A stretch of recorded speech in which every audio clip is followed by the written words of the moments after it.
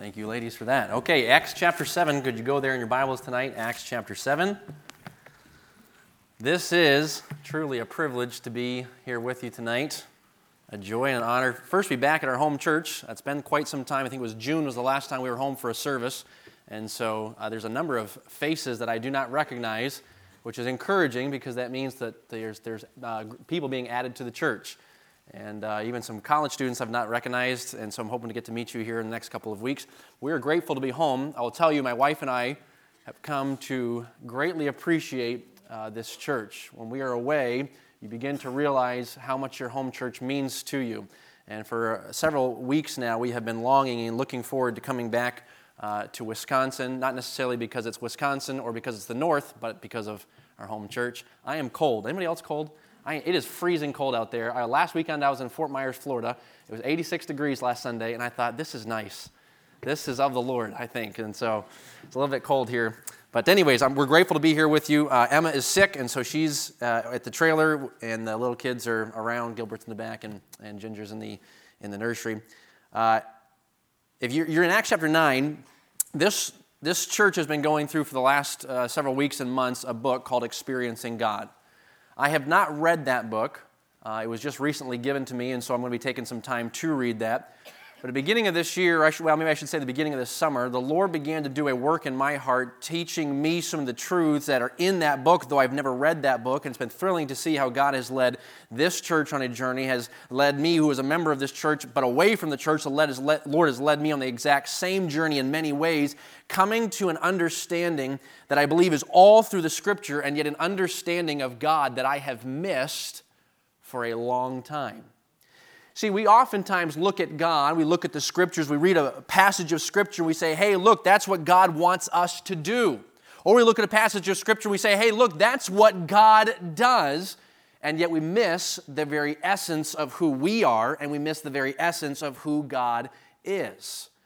At the beginning of this summer, I was challenged by the concept of not just focusing on what God does, but focus on who God is. You say, why does that matter?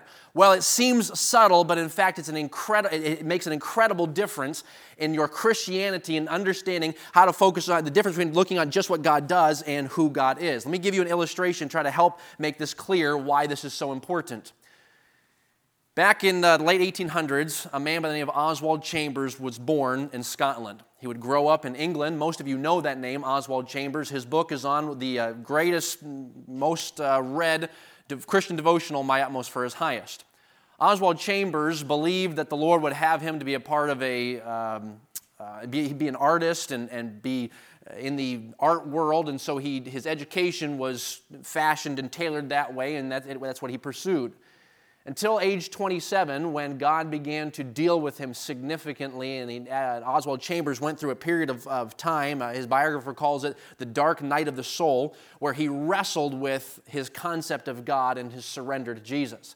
Finally, at age 27, Oswald came through that period and surrendered all, believing that God would have him to set aside his art pursuits and instead be abandoned to God, as would be the theme of his life. And so for the next 16 years, Oswald gave himself for the purpose of knowing God, teaching about God, pursuing God. Oswald would die at age 43. I don't know if anybody knew that, but he died at 43 in Cairo, Egypt, which means he only had 16 years of effectiveness in Christian service, and yet in those 16 years, Oswald was used mightily. One story is told of him by his biographer. It was after the World War I had broken out. Oswald had volunteered with the YMCA, and they sent him to Egypt, and there Oswald would minister to the soldiers, before going to Egypt, there had been a Bible college that he had started in England, and one of the students that had been in his Bible college had come to Egypt to minister there. So his biography tells a story where Oswald and his wife have ministered there in Egypt. This young lady that they know and care for, she's come ministered to them, but she's come deathly ill, and she's now in the hospital, and she's dying, and it doesn't look good. So Oswald and his wife go and they visit her. They prayed for her much. They care about her deeply. And they go and visit her in the hospital, and there, I'm sure, prayed for her, prayed over her in the hospital bed. They leave the hospital and come home, and there Biddy, his wife, is working in the kitchen, and almost to nobody, she just remarks, she says, I wonder what God will do. To that, Oswald, sitting in the corner shining his shoes, responded, I don't care what God does. I care who God is. The biographer notes, at first glance, that seems a cold and callous remark to say, I don't care what God does. But he said, no, it wasn't cold and callous because Oswald cared very deeply for this young lady. But what Oswald understands is sometimes what God does can be confusing, but who God is never confusing. Do you see the difference? It's a huge difference. See, when we look at scriptures like Luke 19:10, where the scripture says, for the Son of Man has come to seek and to save that which was lost, we look at that and say, hey, look, God does saving and God does pursuing. I'm grateful that's what He does, but the scripture is telling us more than that's just what He does. It's telling us that's who He is. He's a seeking God, and He's a saving God. You'll see people, slogans on businesses or maybe athletes saying, man, this is what we do. And what they're trying to emphasize is this is what we're all about. If for instance, if my father-in-law, Wally Swanson, he's got a painting company, Swanson Painting, let's just say he came up with a new motto, and their new motto was Swanson Painting, painting is what we do. And we'd say, hey, that's good. In fact, there was a time when I was trying to encourage him to adjust the motto of his company. I said, hey, Dad, here's what I think you ought to do. Swanson Painting, cutting corners since 1984. Like the corners of a room, you cut them. And he said, I don't think that's going to work very well. I think we might lose business. I said, well, at least they'll know we had a sense of humor. But let's just say he names the motto of his company, Swanson Painting, painting is what we do. You'd say, that's good. So you'd ask him, are you a painter? Hey, I'm a painter. Painting's what we do. And I'd say, so what do you do when you're not painting? Well, I work in my shop, and I go out to eat with my wife, and I take care of my kids, and I take care of my grandkids. Okay, so what you're admitting then is you're not always painting. Well, no, painting's what I do for work, but there's other things that I do. Exactly. See, when you focus on what someone does, that means there's a possibility that they might not do it all the time. Pursuing and saving people is what God does, but it's far more than just what He does. It's who He is, which means pursuing and saving people, He doesn't take a break from. He doesn't take vacation from. There's never a time when He's not pursuing and saving mankind.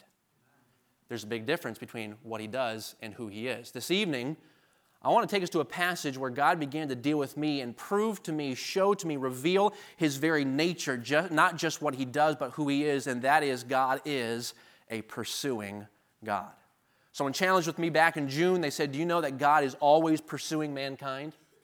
Not that mankind is always pursuing God, but that God is pursuing mankind. In fact, A.W. Tozer, in his book, The Pursuit of God, said something very similar. He said, the impulse to pursue God originates with God.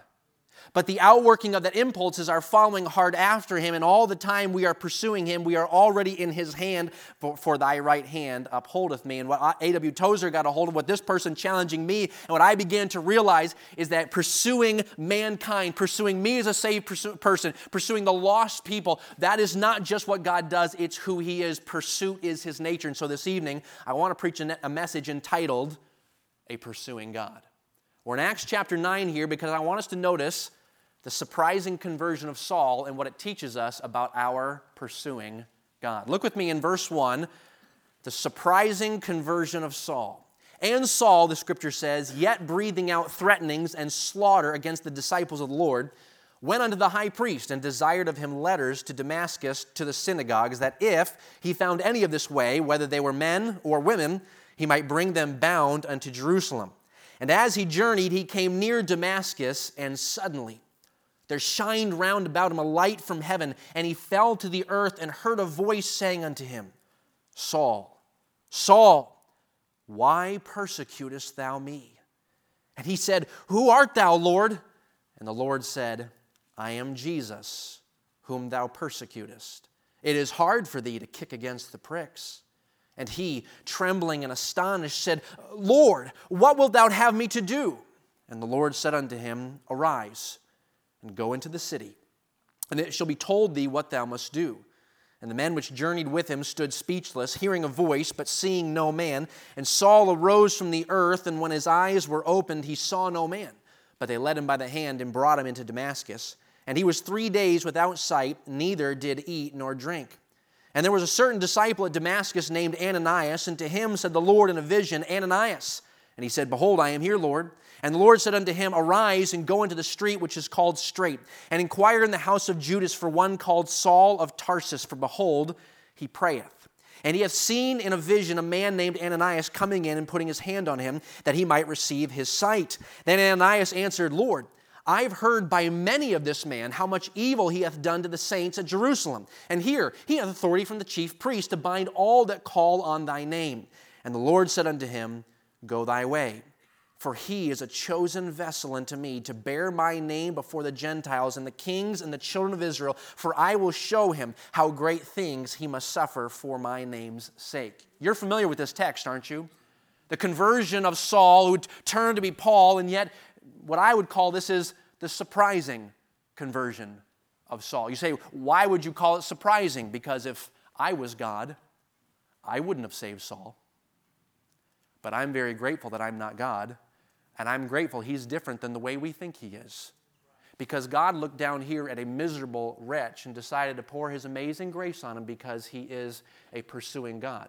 Look at Saul here. The scripture says he's breathing threatenings and slaughter against the disciples of the Lord. He has official sanction from the religious leaders at Jerusalem. They've given him all the legal ability to go down to Damascus, and he can do whatever he wants.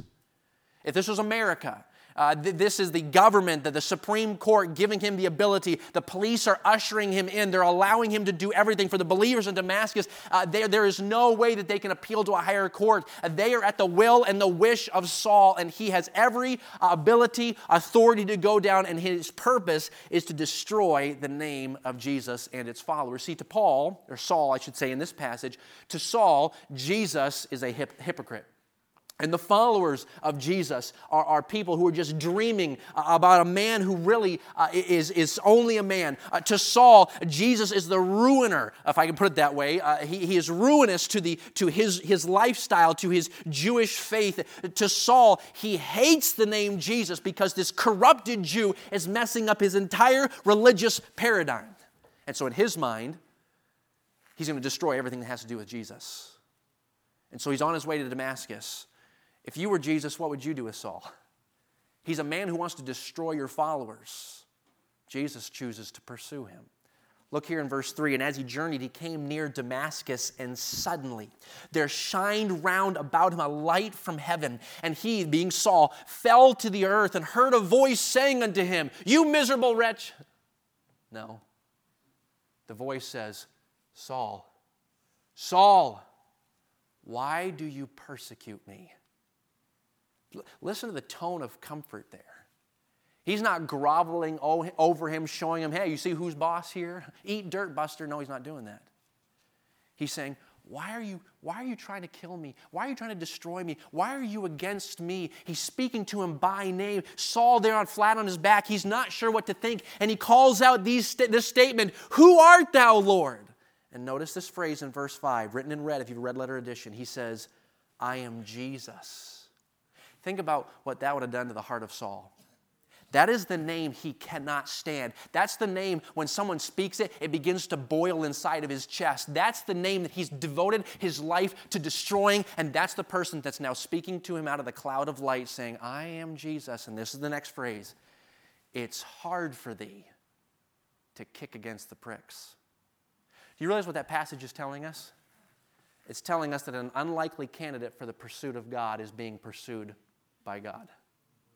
God tells him, I have been allowing pricks into your life because I'm drawing you. I'm trying to deal with you, show you the way of salvation. Do you know what the pricks are? I'm sure all of us do. Most of you are Bible educated here. The pricks would have been the picture of a long ox goad that a farmer would have used to get the cattle's attention. So a long stick pointed in, and it would have been jammed into the bovine's flanks to try to get him to go which direction he wanted to. Is there anybody here who's ever worked with cows? Sam? Okay, a couple of you, all right. Sam, how smart are cows? Not smart. They're incredibly dumb animals, are they not? I think sheep are probably the dumbest animals around. It encourages me when the scripture says that we are like sheep. Doesn't it encourage you? We should probably apologize to the sheep, shouldn't we? But cows are incredibly stubborn animals. They're not very smart. They're very much habitual animals. My grandfather and my father were both dairy farmers for a good portion of their life. In fact, my grandfather's been a dairy farmer all his life, and he has told me many stories about cows. In fact, when he was a farmer, he would carry a nail in his pocket that he would use to try to get a cow's attention. He said he would actually, if a cow was not moving, he'd take that nail and jam it in the back flank of the cow just to get the cow's attention. And all the ladies say, "Oh, that's so cruel," but the cow would usually go, "Oh.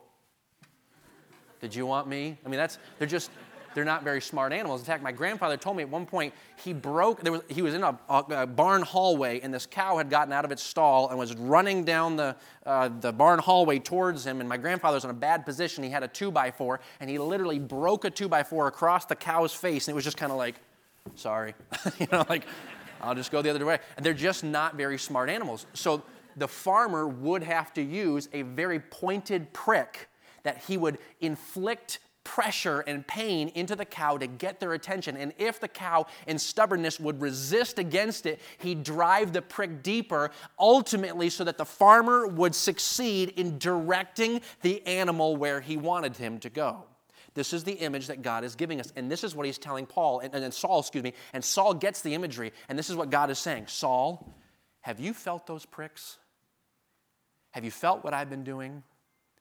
I've been pursuing you." Now you say, what are the pricks of Jesus? Well, the scripture doesn't say explicitly, but I can only imagine Acts 2, Acts 5, and Acts 7 were probably all involved. You think of Acts 2, when Peter and those stood up and began to preach, and the scripture says that those that heard him were pricked in their hearts. Acts chapter 5, they were cut to the heart. Acts chapter 7, Saul's there. Stephen stands before them filled with the Holy Spirit and begins to preach boldly from the Old Testament scriptures, definitely revealing to them how they have crucified the risen Lord, crucified the Lord who is now risen. And there, the scripture says they are cut to the heart. They are gnashed with him. They go grab him. They throw him out of the edge of the city. And there Saul's saying, "Come on, guys, do your work. Give me your jackets. I'm all about it. Hey, you want to be a part of this? Give me your coat. I'll hold it for you." And there he's waiting, watching, hoping that they destroy this man. And there Stephen dies a death that is so unusual to the Roman Empire. They've only seen maybe one other one like this, where Stephen there on his knees looking up into heaven with a smile on his face cries out, "I see Jesus." That's contradictory to Saul's theology. I see Jesus, and he's standing at the right hand of God. He claimed his deity and the fact that he's resurrected. And then he cries out, "Lord, do not lay this on their charge." They'd just heard that some days before when Jesus had cried it from the cross. I wonder what that did to Saul's heart as they began to pummel him with stones, and there he died a martyr's death. Very unusual, a very unusual man. I wonder what it did to Saul's heart. And now he's laying on the ground, and the very Jesus that he's trying to destroy is now pursuing him. And Saul there, as he gets up off the ground, the scripture doesn't tell us where in Acts chapter 9 Saul is converted, but we know by the time we get to the end of Acts chapter 9, Saul is a converted man. And I believe likely that as Saul is on his way down to Damascus, at this point he's blind. He gets up off the ground, he's blind, he's heard from Jesus, he knows what he's supposed to do. His whole paradigm is shifted. He knows that Jesus is alive, and he's on his way down to Damascus, and there he is 3 days without food and water, considering all. And God sends Ananias. We're going to get to that in just a moment. But here's what I want us to notice, church family. In that passage, a very unlikely man that no one would have thought could have ever been saved was not beyond the pursuit of Jesus. Now you say, "Okay, Brother Reed, that's one passage. You can't really prove a point off of one passage." Do you know all your gospel verses prove this point, that Jesus is pursuing God? You know what John 3:16 is? "For God so loved the world, that he gave his only begotten Son, that whosoever would believe in him should not perish but have everlasting life." You know what the scripture is saying? It started with Jesus. The gospel started with Jesus pursuing mankind. Luke 19:10, I quoted a minute ago, "For the Son of Man is come to seek and to save that which was lost." Romans 5:8, "But God commendeth his love towards us, in that while we were yet sinners, Christ died for us." You know what the scripture is telling us? God is a pursuing God. You know what 1 John, to believers, you know what 1 John tells us? We love him. Why? Because he initiated first. Pursuing people is not just what he does, it's who he is. Think about the 12 disciples. All 12 disciples, they ran to Jesus and said, hey, Rabbi, we heard you're looking for volunteers. Can we be a part of your team? No, they didn't. No, Jesus was looking for them. He says, hey, you and you and that guy over there, come on over here. I want you to be a part of my team. He pursued them. And you, and bring him. I already saw you sitting on the foot of the tree. What, you saw me? Yes, come on in, join my team. All throughout Jesus' ministry, he proves he is a pursuing God, constantly pursuing mankind. Luke chapter 15, 3 parables that he gives us. Remember the parables in Luke 15? The parable of the lost sheep, the parable of the lost coins, and the parable of the lost son or the prodigal son. Do you know what all 3 parables are teaching us? He's a pursuing God. What's the parable of the lost sheep? You got a shepherd, 100 sheep. He loses 99 sheep. And so what does he do? Just says, well, that's the cost of doing business. No, he doesn't cut his losses. No, he sets aside the 99 and said, the one is valuable to me, and I will pursue the one until I've found the one, because he's a pursuing God. The woman who has 10 coins, she doesn't set the 9 aside and say, well, this is just inflation. No, she pursues the one because it's valuable to her, and it's proving the fact that he is a pursuing God. The prodigal son, what is that parable telling us? It's giving us the imagery that the father there sitting on the front doorstep is waiting for the boy to crest the hill, and he takes off running because he's a pursuing God. What about Jonah? You know what I would have done with Jonah? You missed it, Buster. Prophets are a dime a dozen. I'll just use another one. But not God. He says, Jonah, I'm going to pursue you to Tarshish. I'm going to pursue you onto that boat. And Jonah, you try to jump overboard, I'm going to pursue you with a whale. I'm going to swallow you until you come to your senses. And Jonah may have said, Lord, it feels like you're trying to kill me. Well, sometimes that's what pursuit takes. You see, church family, there have been too many people who have left this assembly and left others, left this Bible college, left other Bible colleges because they felt like God was against them when actually God was pursuing them. Do not pray for an easy time for your wayward children, because sometimes your wayward children need to be flat on their back with the light shining over them. Sometimes your wayward children need to be swallowed by a whale, feeling like they're about to drown. It's not God trying to destroy them, it's him pursuing.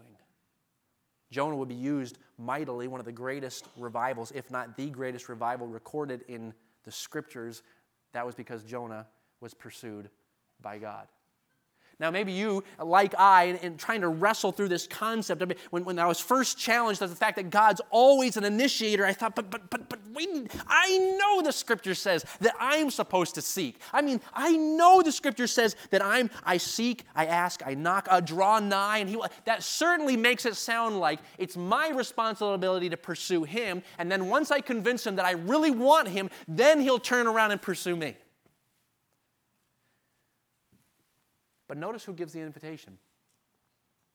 Matthew chapter 7 says, commands us to ask, seek, and knock. He says, ask, and it shall be given you. Seek, and ye shall find. Knock, and it shall be opened unto you. For everyone that asketh receiveth, and he that seeketh findeth, and to him that knocketh it shall be opened. And you look at that passage and say, look, it's my responsibility to ask, seek, and knock. But this is what God is saying. No, I'm telling you, ask me. Imagine with me if, just to try to make this point clear, imagine with me, I came in, and I know Pastor Van Gelderen is not here tonight, but let's just imagine he was sitting right here, and let's just say that I came in, and I get to the podium, I'm about to preach, and I say, hey, thanks, Wayne, for letting me preach here. I really appreciate that. Boy, don't you guys appreciate Wayne? Wayne, he's a great guy. And if I went through the message referring to him as Wayne, what would you all think? This guy's off his rocker, right? This young kid has no right being disrespectful to him like that. And the truth is, I would never feel the freedom and the liberty. It would be I feel it would be disrespectful for me to refer to him in such a way. In fact, back in 2017, we were in Africa. Joe Mueller, Zach, my brother, Caleb Forrester, and I, we were all there together in Ghana, and Pastor was with us, and we're standing outside this big bazaar, this flea market kind of a thing, and this native comes up, and he's trying to sell something to Pastor, and I'm kind of standing there feeling like a bodyguard a little bit, and the guy, he's bugging Pastor. You know, Pastor, he's just a nice guy, and he, hey man, what's your name? And Pastor turns around and says, my name's Wayne. And the man goes, Wayne, I want to sell something to you. I'm thinking, I can't even call him Wayne. You can't call him Wayne. Like, that's not even fair. But anyways, so imagine with me, if I started referring to him that way, that would be incredibly disrespectful because I, in my natural sense, would not think to. That's Pastor McGeldrum. However, if Pastor came to me and said, Caleb, you know, you're an adult now, you've been in the ministry now, you can call me Wayne. I'd say, okay, Pastor. And if he said, no, seriously, Caleb, you can call me Wayne. Well, maybe via text, but that's about it. But if he pressed me and pressed me and pressed me, maybe in 10 years, I would finally feel the freedom to do that. But understand this, only because he invited me to. Do you see what Matthew 7 and Jeremiah and James chapter 4 tells us? God is coming to us and saying, ask me. Draw nigh. He's not saying, you know, if you really get your act together and maybe start pursuing me, well, then maybe we can do some business. That's not what he's saying. No, what he's saying is, I am giving you an invitation. If you would draw nigh, you will meet me. See, no mortal man would ever think of that. No mortal man would ever think of the creator of the universe that we have the privilege of being able to go to him and ask him of anything we need, treating him like a friend. No. We, in our thinking, it's fall on your face reverence, which it is. But the glory of Jesus is that John 15, he says, we are friends. And so Jesus has come to us and saying, you can ask me of anything you would ask. And so he's inviting us. I'm telling you, my child, he says, if you would draw, you will find me. I'll draw nigh to you. I'll give. He's actually pursuing us and inviting us. Do you know, church family, even after failure, he's still a pursuing God. Think about Peter. If I was Jesus, you know what I would do with Peter? Buster, you missed your opportunity. You had the book and the test, and you failed the open book test. Jesus could not have been any more clear. Look, if he was an instructor at BCM, he would have been pulling his hair out, saying, guys, I gave you everything you needed, and you still didn't come through. Jesus tells him, I'm going to be crucified. I'm not staying here. I'm going to rise again someday. I'm going to send you the Comforter. And yet when the day comes where Jesus is betrayed and crucified, the disciples are going, oh, we didn't see this coming. And there's Peter. I go a-fishing. I'm done. And he's out there fishing, back at his old job. So what does Jesus do? Does he leave Peter in the dust? No, it's because I believe if Jesus had done that with Peter, we would not have had the book of Acts. So Jesus pursues him. I know where Peter's going to be about this time, and I'm going to be on that bank waiting for him. Hey, Peter, come and dine. Peter jumps out of that boat, swims to the shore, wades to the shore, and there Jesus recommissions him, reaffirms his love for him, and sets Peter back on the course of being able to change world history. What does he do with Thomas? You know what I would do with Thomas? Thomas, man, you missed out, buddy. You should have been in the upper room. If you hadn't been running late, you would have made it. But no, Jesus says, I know where Thomas is at, and I know he's discouraged, so I'm going to show up again because I want even Thomas to know that I'm real. And I don't believe he was snarky when he comes to Thomas and says, Thomas, I want you to feel my hands and put your fingers in my side, because I believe what he was doing is, Thomas, I want you to be convinced. He was pursuing him. Boy, church family, if we would begin to understand that God is a pursuing God, it would change the way we pray, wouldn't it? I was preaching at a church, actually it was Billy Ingram's church. I was preaching this message. A lady on this side afterwards, and I hadn't even thought of this application, but she came to me afterwards and she said, this totally changes how I'm going to pray for my daughter. I said, what do you mean by that?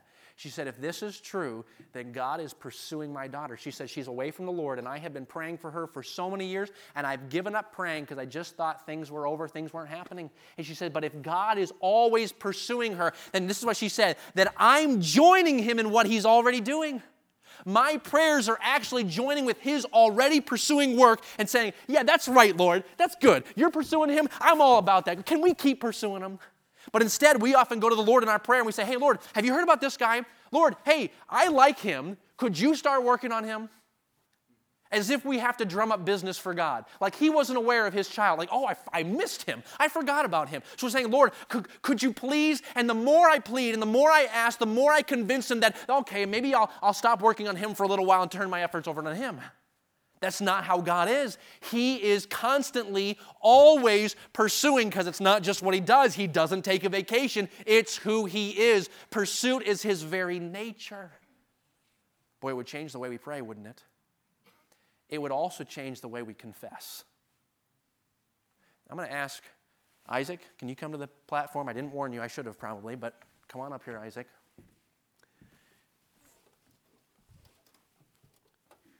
Every single one of us have experienced being away from God. I'm going to have you come over here, Isaac. Maybe stand right here in the center. Isaac is going to represent believers, and I'm going to represent God. We've all experienced failing in a prompting. God instructed us, I want you to talk to that person. I want you to put that away, turn that off, and go whatever. We've all experienced the decision where we knowably disobeyed the Spirit of God, and immediately in our own soul we've sensed that distance from the Lord. And so in those moments of decision, we make a decision of disobedience and we take a step away from the presence of Jesus Christ. Okay, you know what? Let's make this, we're going to run into that chair, okay? That's going to hamper the illustration. Here we go. Okay, so take a step of disobedience, he takes a step away. Don't take big steps. All right. And we feel that distance, don't we? God has not stopped loving us, but the relationship has been hindered. We make that decision of disobedience to the Holy Spirit, and maybe we make another one later on the day, and we're feeling out of sorts. We're feeling worried and fearful. If you're familiar with the FASTER scale in the Conquer series, we find ourselves falling down where we get anxious and angry and frustrated. And let's just say, he made the decision of disobedience on Friday night and wakes up Saturday morning just discouraged, and he does not spend any time with the Lord, and he goes and just wastes his morning vegging out on YouTube, maybe, and takes another step away from the Lord. And at the end of Saturday afternoon, he feels like he's wasted so much time, and he feels so ugly and awful, and yet not turning back to the Lord, he goes and tries to fill his flesh with more things, and maybe he goes out and tries to do a couple of projects, and he knows he needs to do, but he's not returning to the Lord, and so by the end of the day, he's taken another step away from the Lord, and let's just say Saturday night, he falls back in the same trap that he's fallen into many times, relapses. Let's just say it's pornography. It could be anything, but he takes another step away from the Lord, and he wakes up Sunday morning feeling so far from God.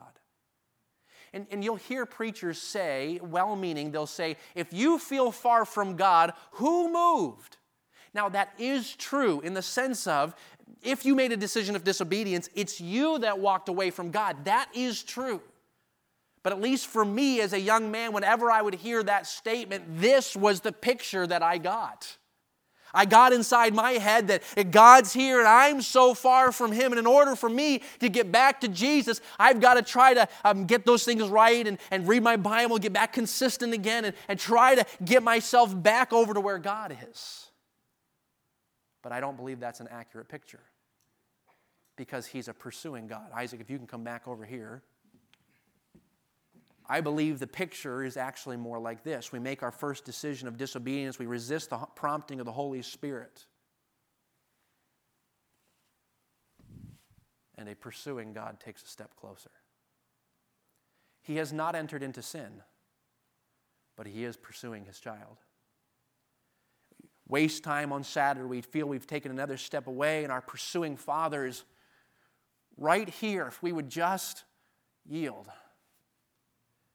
Saturday night, we've relapsed. We feel like we've taken that step away. We are so far from God, and yet God is not far from you. He's one step away. You know, all the words that He gives us for seeking Him are all one-action words. Repent, call, come, ask, seek, knock. He doesn't say, okay, here's a list of things you got to do. He's just calling us to humble ourselves. It's the idea of repentance, that idea of just, oh, there He was all the time. Now, are there repercussions from the decisions of disobedience I've made? Oh, absolutely there is. But a pursuing God, once I turn and find out that a pursuing God was right there all along, ready to forgive. He takes me in the pathway of making those things right. He walks with me. See, too often we are scared to respond to Jesus because we feel we're so far from God, and we feel so unforgivable and so unlovable and so unpursuable, if I can put it that way. And so we feel like we have got to get back to the point where we finally feel like, well, if I was God, I'd probably forgive me. That's not what God is looking for.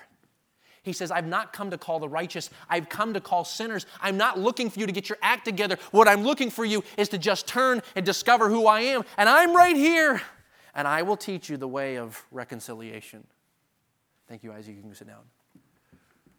How many of you men and ladies have found yourself going 24, 48 hours in known sin that you want to confess, and yet feeling like some time has to elapse between the committing of the sin and the forgiving of the sin in order to make sure it's really legit? What that proves is, if you go a long time without asking for forgiveness, you don't believe He's a pursuing God. And you don't believe He's a forgiving God. This summer I did an 8-part series on who God is, and one of them is He is a forgiving God. It's His very nature to forgive. Boy, if we understood God as a pursuing God, it would change the way we pray, it would change the way we confess, and finally here this evening, it would change the way we witness, wouldn't it? Now, I understand, church family, you've been on this journey, and even some of the things that Pastor Stephen Van mentioned this morning from the message were very clear. You're on this journey, but I just want to tell you, church family, God's been taking me on this journey, even though I've not even read the Blackaby book, but I began to discover, hey, what Blackaby found is right in the Bible. Look at this. Look at Ananias. I love this passage. Saul is now in Damascus. He can't see, doesn't eat, doesn't drink, and he is waiting for God. God's been pursuing him. God's at work in Saul, and so he's got Saul over here and then a house down on Straight Street, and he comes to Ananias. And Ananias, he's a sensitive believer, and the Lord speaks to him in a vision, and God says, Ananias, and Ananias rightly responds, okay, yes, Lord, I'm here. What do you want me to do? And the Lord begins to tell him, okay, so Ananias, I've got a guy down on Straight Street in Jonas's house. His name is Saul of Tarsus, and I've been working on him, and I want you to go down. And this is what Ananias does. Are we talking about the same Saul? Because I didn't think Saul would ever get saved. He's not a kind of guy that gets pursued by God. And God says, no, I'm working on him.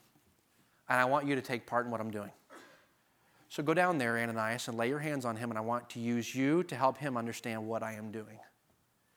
When I began to realize that this is what the Scripture is revealing, is that God is taking His believers to join into what He is already doing. Because if God is a pursuing God, then that means He's working everywhere. If the Scripture says the fields are white unto harvest, that doesn't mean it was white back in the days of the 1800s. That doesn't mean it was white to harvest back in the days when we had the great preachers. It's saying in 2022, it's white unto harvest. And we often say, well, when I go door to door, I don't see it. Because when we go to door, we're trying to drum up business for God.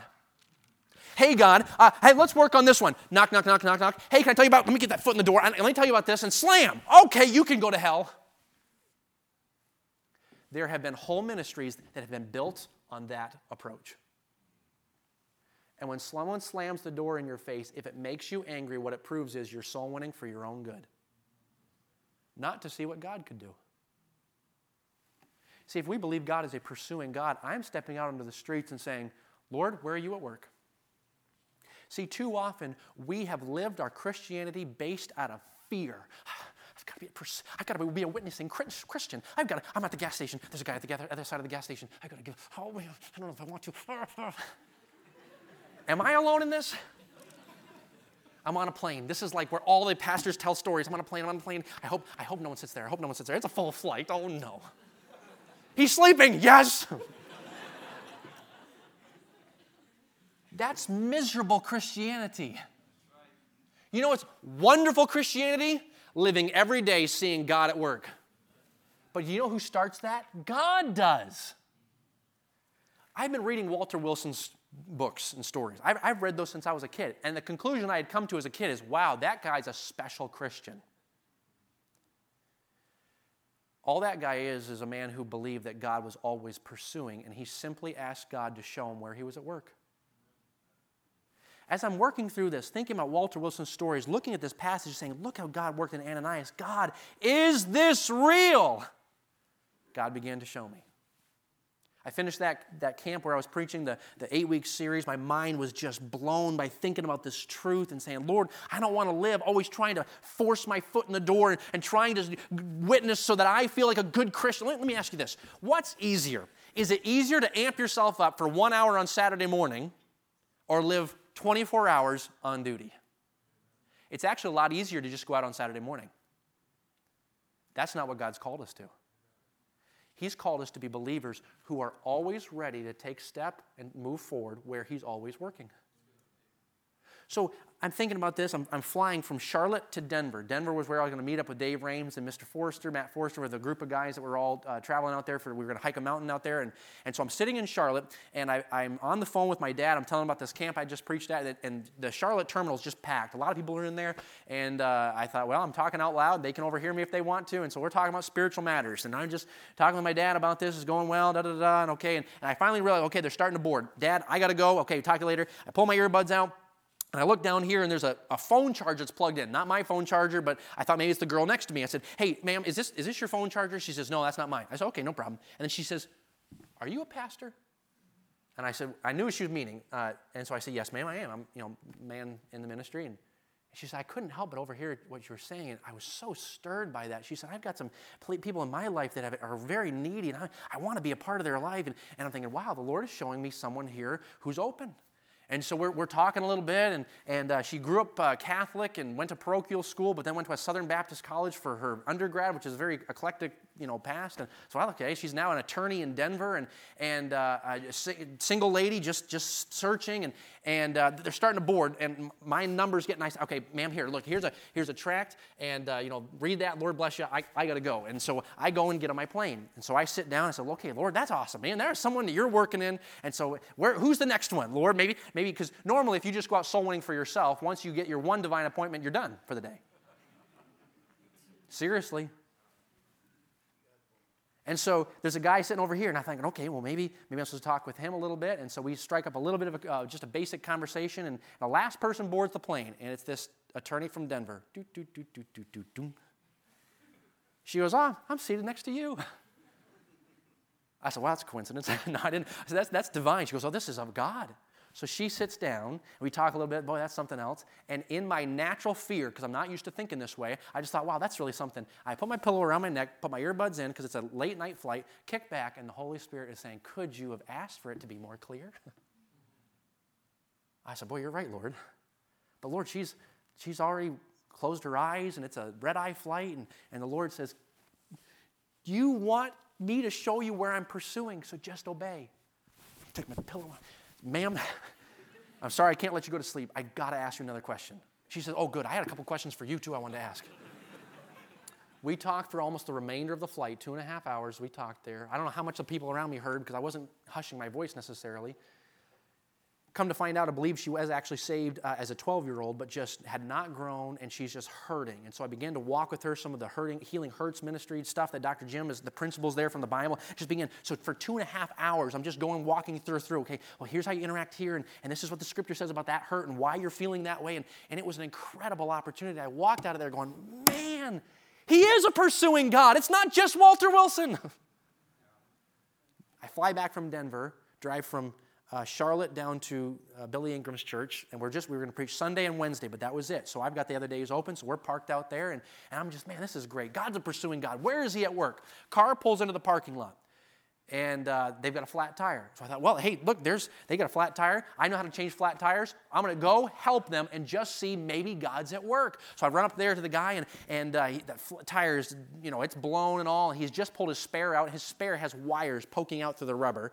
And he's like, if I can just get 2 miles down the road, bro, you're not getting a mile down. You're not going to get out of the driveway with this thing. And he said, oh, yeah, you're right. Puts it back in the trunk. Why did you? You're not going to use it later. But anyways, and I explained, I said, hey, I'm a preacher, I'm parked over there. I said, let me help you with this. He said, I don't know what I'm going to do, and my wife's got to get to work, and I don't know what I'm going to do. And I said, hold on. So I run up to the trailer. I said, Emma, you ready for some ministry? She said, sure, what's up? I said, take this guy's wife to work. So she jumps in the truck, drives his wife to work while we start pulling the tire off.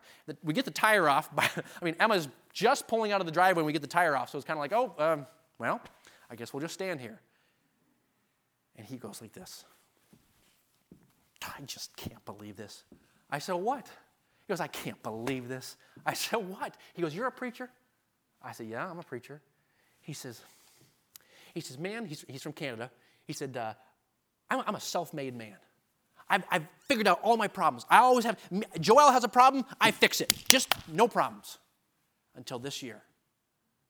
He says, this year, all my problems, I can't deal with any of them. His work visa had been canceled by the government, and they wouldn't let him reapply for one. He's being deported. He was going to be deported like a month later to Canada, and he's doing everything he can. He said, this year, I have never struggled with depression like I have been. He said, I cannot believe it. Joel is always an upbeat guy, and now I'm struggling so much. And my wife told me this morning, Joel, you need to talk to a preacher. No. I don't need to talk to a preacher. She says, Joel, I'm going to call some pastors. I'm going to call some churches and find someone to talk to you. He says, no, I don't need that. They climb into the car. She keeps pestering him about it. Joel, you need to talk to a preacher. You need to get these things off your soul. Joel, I'm not used to seeing you like this. I'm going to be okay. Boom. I am not exaggerating. Like when he's telling me the story, I'm thinking, you could not have, no preacher could have made this better, not even David Gibbs. She says, Joel, pull over. He pulls over, first parking lot, Canaan Baptist Church. And I'm thinking, this is amazing. God's a pursuing God. By the end of the afternoon, we go to get him a new tire. I said, Joel, why do you think God blew your tire? I have no idea. If you know, I'd love to know. I said, Joel, I think I know. Took him back to the church, sat down in the church lobby, and began to work through the how tract with him. Tears begin to roll down his face as he begins to realize what's up. And he bows and he cries out one of the sweetest prayers I've ever heard. And he says, God, I'm sorry it took me so long. When he raised his head, I said, Joel, now we're brothers. Now, isn't it amazing? That was all because God was working on a man a year before I'd even met him. And you know what I did as soon as we finished that conversation? Okay, now I gotta work on him. I gotta make sure he gets discipled, and I gotta contact this person. And the Holy Spirit began to say, Caleb, you can trust him with me. Listen, parents, we have a role and a responsibility to raise our children, but do not forget, he is a pursuing God. BCM faculty, we have a role and responsibility, but do not forget, these students are being pursued by God.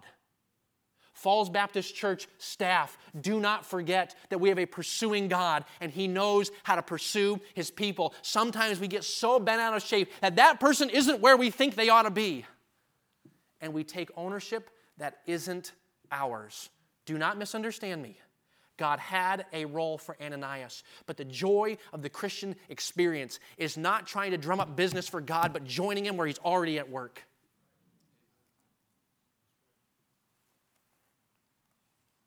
I told that story at the next church I preached at in Atlanta, south of Atlanta, Bible Baptist Church, if some of you are familiar with that church. I tell this story. It was fresh in my heart. I tell this story. There's a lady listening to me. She comes up to me on the Wednesday night service, and she says, Brother Reed, you're stepping on my toes.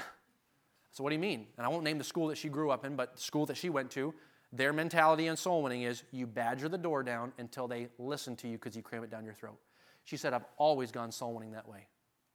She said, on Sunday night when you preached, she said, if that is true, I want to see it played out in my life. She volunteers at a birthing center. The next day, on Monday morning, she goes to the birthing center and she says, Lord, I'm not going to badger anyone. You just show me where there's someone you're already working on. She's telling me the story. She slaps me on the arm, says, first girl that walks in, comes into my office, wide open. I'll led her to Christ. What I'm trying to tell us, church family, is in 2022, God is not done.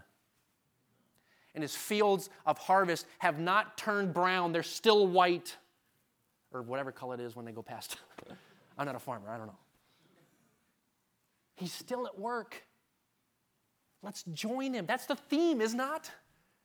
Look, we get so used to themes, don't we? Hey, that's the theme for the new school year. That's good. Pastor's going to preach a series of messages on that theme. And the truth is, the reality is, we still get stuck into our ruts of trying to think, okay, what do I got to do to get this person to listen to me, get this person to listen to me, get this person to listen to me, instead of sitting back and being quiet for a moment and saying, God, you show me where you're at work.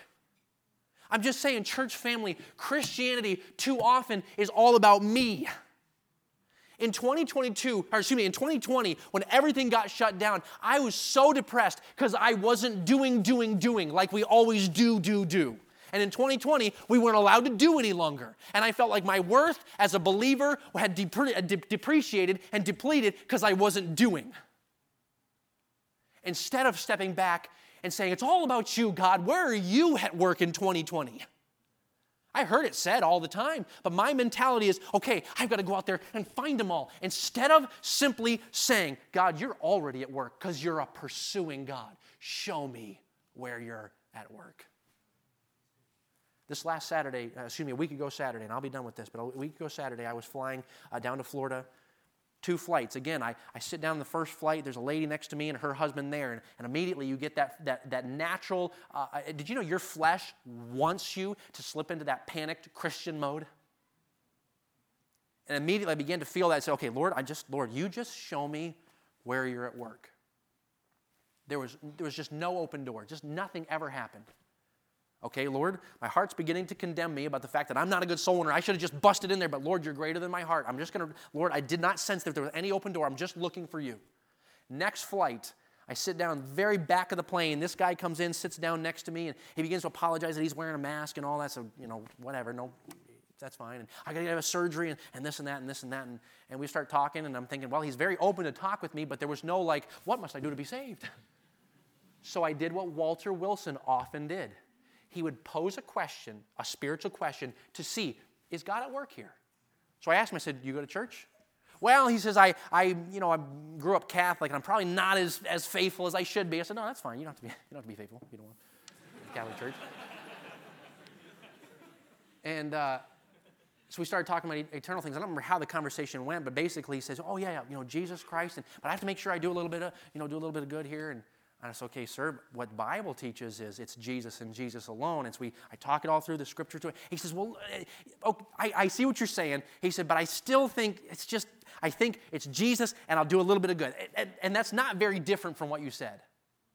I said, sir, it's the difference of 2 eternities. You die the way you are right now and you're going to hell. I got to think about this, he says. And the Spirit said, that's it. Don't need to say any more. I said, okay, sir. I said, that's all I want you to do. Here's a tract. Please read it. Please read the book of John. And I stepped off that flight. I didn't lead him to the Lord. That's fine. I'm not worried about my Christianity, about my stats. Because some water, some plant, and some get the increase. But what I got to step into was something God was already doing. Because he's a pursuing God. Church family, I don't want to stop living my life this way. But God doesn't want us to either. When we go out to the village, what God wants you to do in the village is, Lord, you just show me where your work. When I go to the gas station, Lord, you just show me. God will, because he's pursuing them and he's pursuing you. It's not just what he does, it's who he is.